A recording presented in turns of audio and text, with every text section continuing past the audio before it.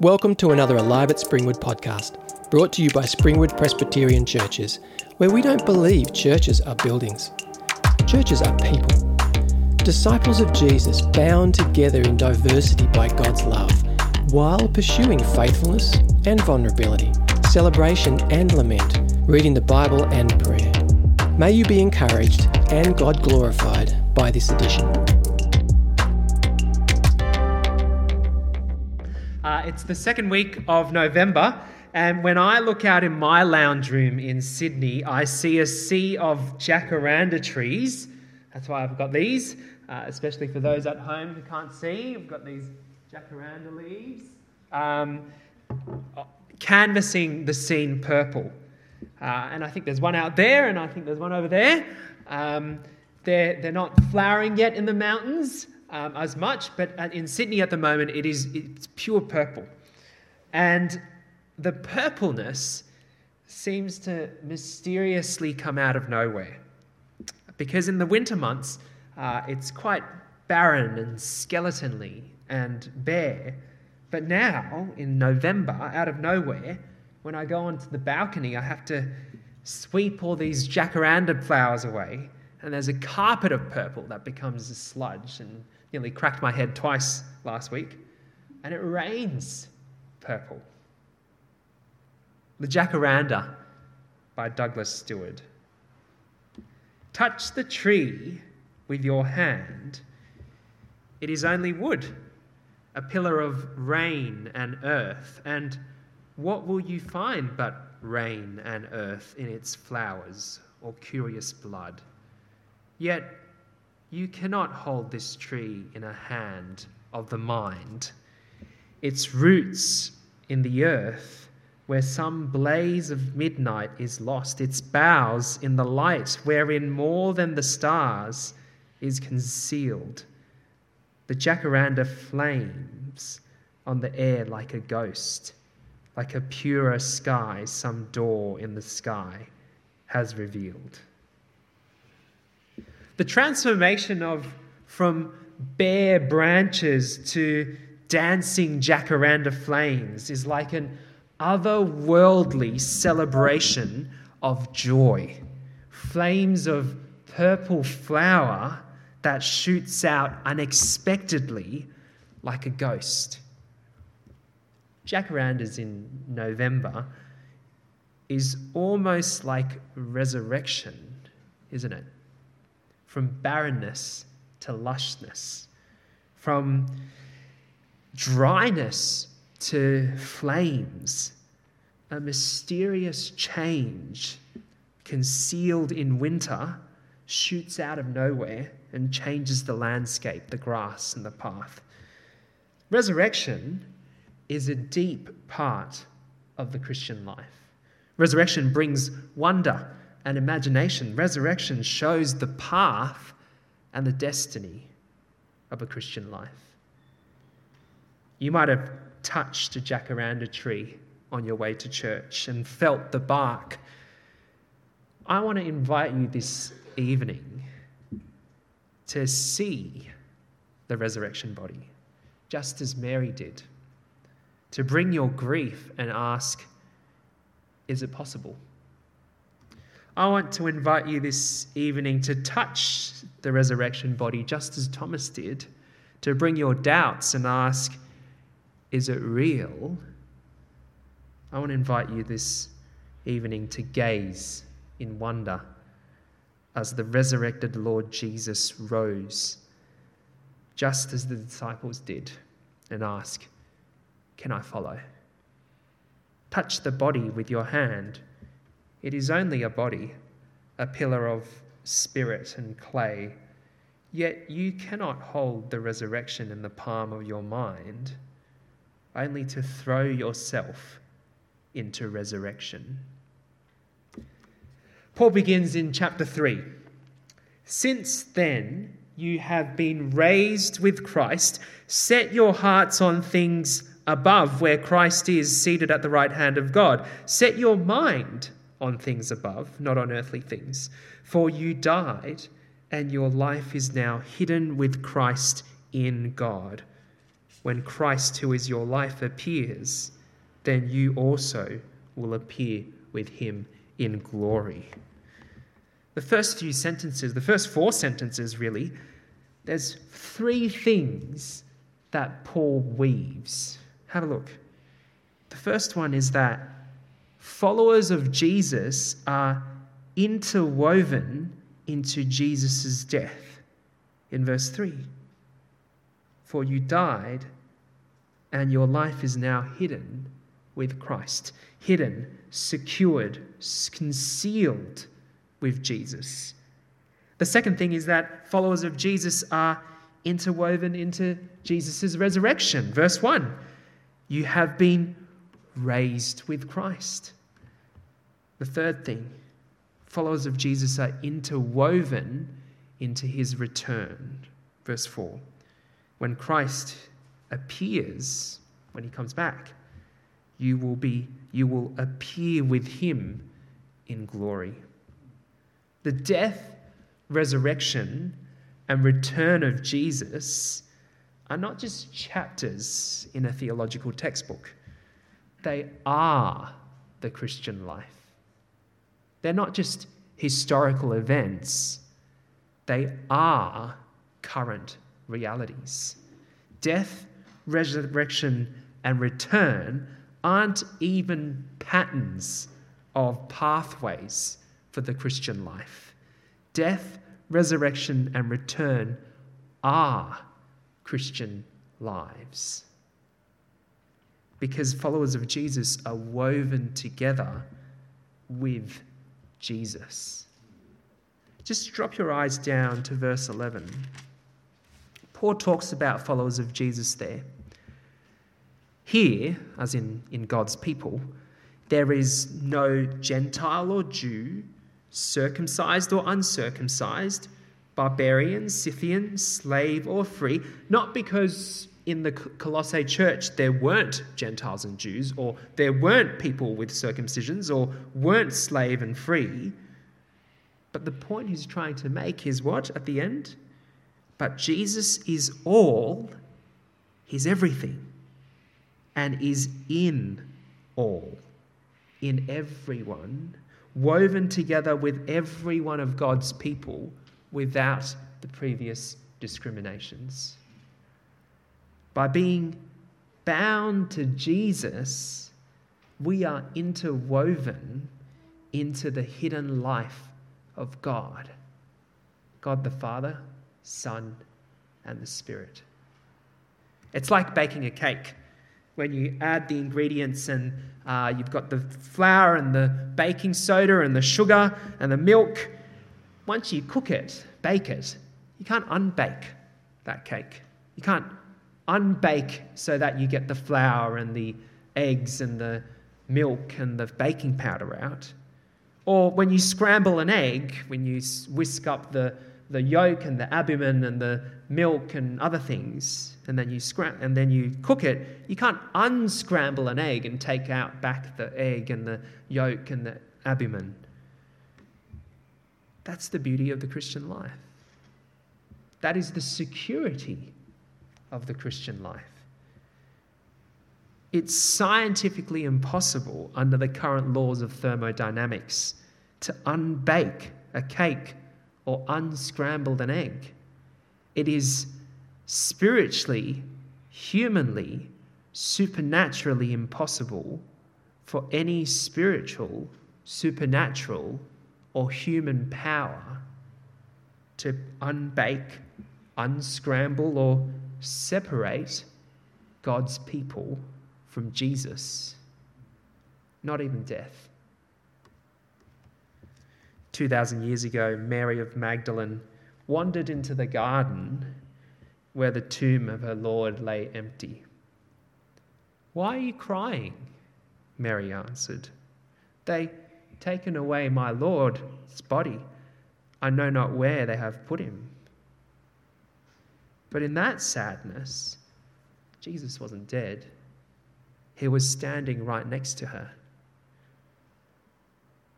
2,000 years later, we might be wandering in our gardens, wondering, why some of our churches and our sanctuaries and our chapels lie empty. We might gaze with tear-stained eyes, unsure about why our hearts feel spiritually empty.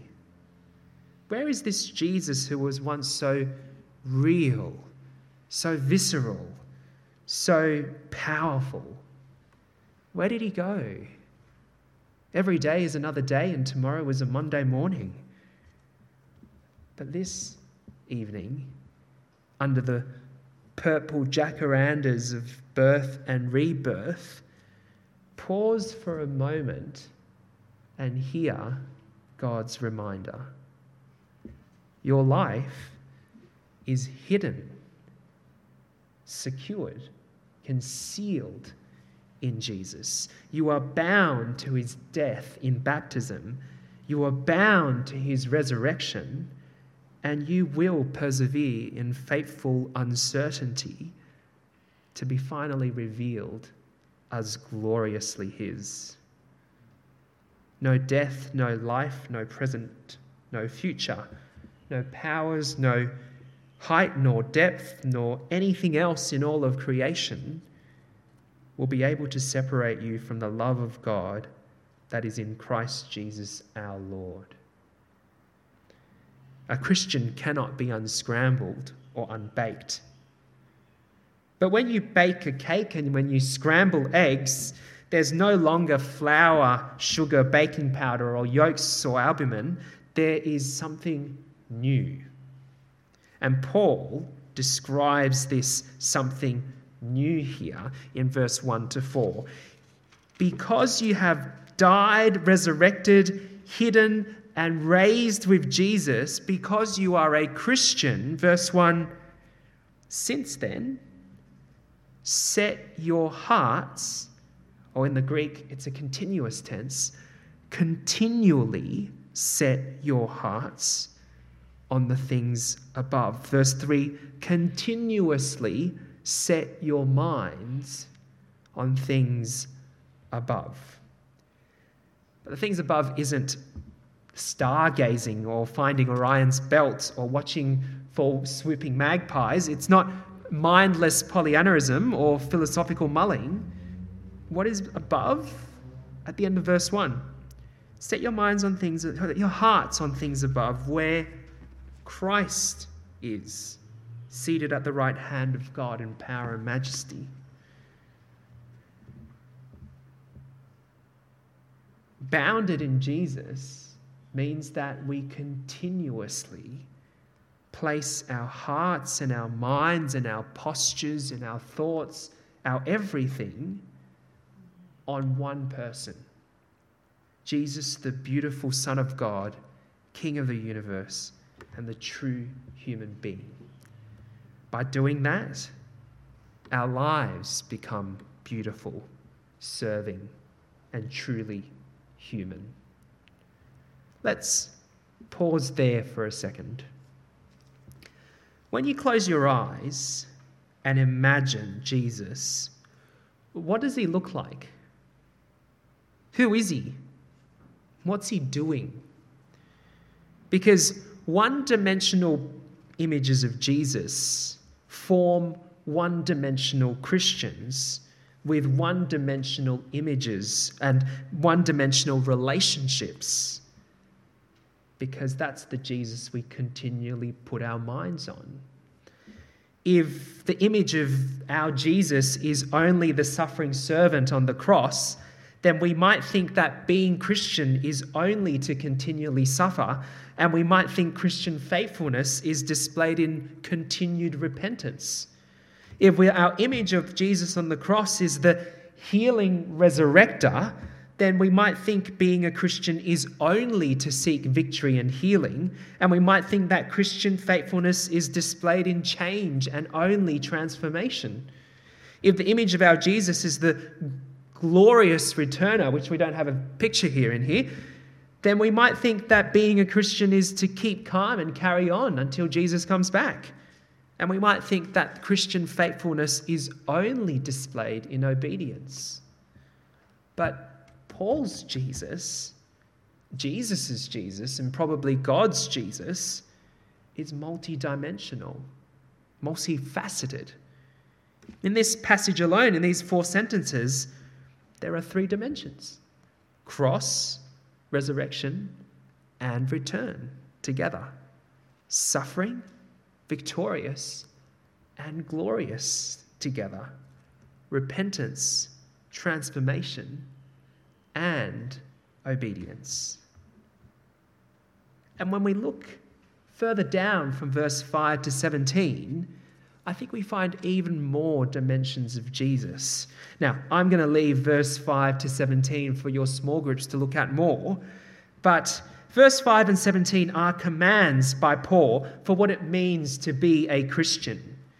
But if being a Christian is being more like Jesus, then the characteristics we find in verse 5 to 17, we could say, are characteristics of Jesus.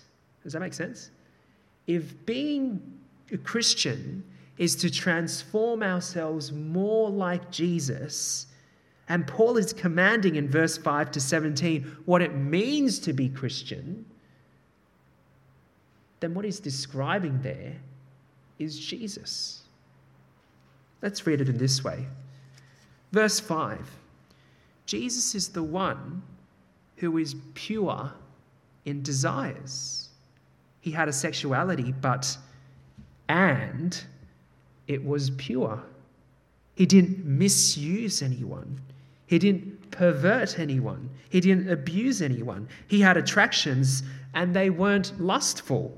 He didn't undress anyone with his eyes. He didn't objectify anyone. He had enough. He had needs, but he had enough. He didn't want more. He didn't seek more. He wasn't greedy. Satan met him in the wilderness and tempted him with hunger, power, and authority, and he didn't want those things from Satan. The pure Jesus is the safe Jesus who would not misuse, abuse, or manipulate you. That's who I want to be.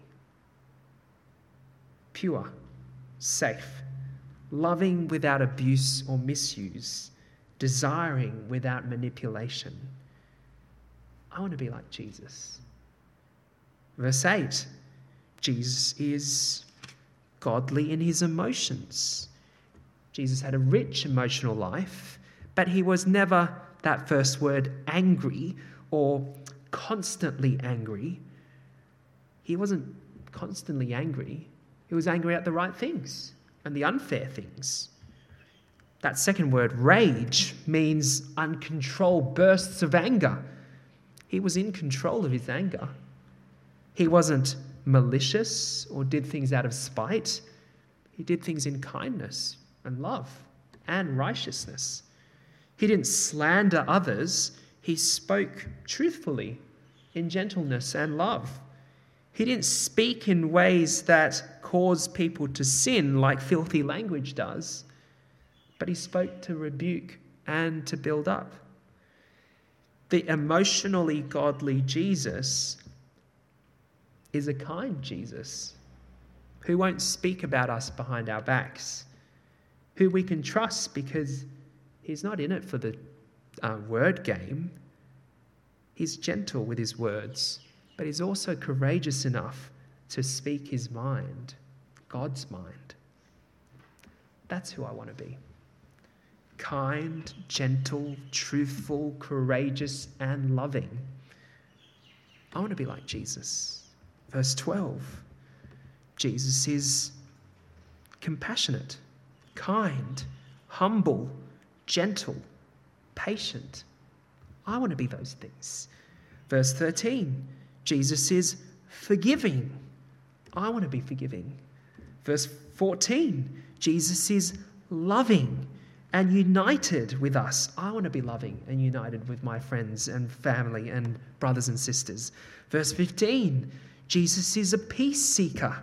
I want to be peace seeking.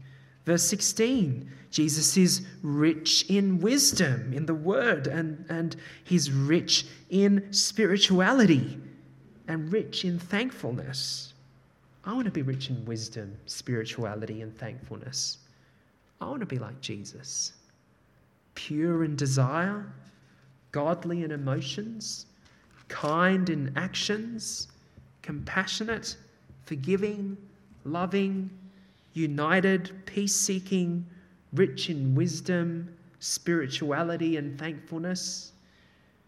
This is the Jesus I want to see when I close my eyes and when I open them. Do you want to be like Jesus? This beautifully kind and wonderfully generous, forgiving and mighty King. 2,000 years ago in an upper room, a young follower of Jesus wouldn't believe that Jesus had come back. Unless I see the nail marks in his hands and put my fingers where the nails were and put my hand into his side, I will not believe. But Jesus proved this young man wrong, that he was real when he entered the room and appeared to Thomas. Stop doubting and believe. 2,000 years later, in a world of cynicism and half-truths and a dog-eat-dog one-upmanship, many might doubt that Jesus is safe, gentle, kind, loving, forgiving. Unless I see that he is dead on the cross, resurrected from the grave, and will return in glory, I will believe. But then, look around you at those seated at your left and the right who follow Jesus, or those digitally seated on your left and your right, or in your room seated on your left and your right. These are the nailed, marked hands and feet of Jesus. These are the people, the physical manifestation of Jesus in the midst of us, in the midst of Springwood and Winmalee. Go on, put your finger in that nail, put your hand in that side, metaphorically. Walk around and say, look at my nail marks. Put your finger in my side. I will be gracious. I will be safe. I will be kind. I will be forgiving. Stop doubting and believe. I said at the start that resurrection is a deep part of the Christian life. Resurrection brings wonder and imagination. It shows the path and destiny of Christian living. And verse 1 tells us something really interesting. Have a look. Since then, you have been raised with Christ. It's the past tense there. Resurrection has already happened for the followers of Jesus. The moment we give our lives to Jesus, eternal life starts. We don't have to wait till we die and be physically resurrected to live a resurrected life. By being bounded in Jesus' resurrection, your life is ignited into new life. It's the jacaranda tree that is suddenly blooming purple. From bare branches into dancing flames in an otherworldly celebration of joy. Flames that shoot out unexpectedly, supernaturally, like a spirit. Our current lives, through resurrection, becomes truly human, truly Jesus-shaped. Only when our hearts and our minds are set on Jesus. Only when we continuously frame ourselves to Jesus does living like Jesus become our second nature. Literally, our second nature. If we take up Jesus' commands first, before falling in love with Jesus, then we're trying to save ourselves. If we're trying to do Jesus' commands to prove that we are lovable, then we're denying free grace. If we expect people to be living godly lives, but do not love God, then we are selling a false gospel. Only when we surrender to the resurrection then the resurrection life becomes a part of ours, because we cannot control resurrection. We cannot control when exactly the jacaranda flowers. When we surrender to Jesus and set our hearts and our minds on him every moment of every day, our obedience then becomes not a burden, but a gentle and lowly yoke. 2,000 years ago, followers of Jesus stood and gazed in wonder as the resurrected Lord Jesus rose, ascended. They worshipped and stood in awe, looking at the sky and wondered, what's going to happen next? Why do you stand there looking at the sky?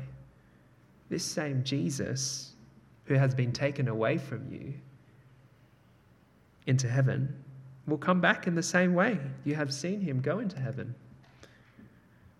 2,000 years later, followers of Jesus sit and stand and worship the resurrected Jesus on blue couches and red seats, and silently ponder on the awe of resurrection and wonder, what's going to happen next? Why do you sit there staring at the sky? This same Jesus who has been taken from you into heaven will come back in the same way you have seen him go into heaven. So, go and make disciples of all nations, baptizing them in the name of the Father and the Son and of the Holy Spirit. And in baptism, we are joined in death, resurrection, and return, and teaching them to obey everything I have commanded you, because the commandments form Jesus' people. And surely Jesus will be with you always to the end of the age. Amen.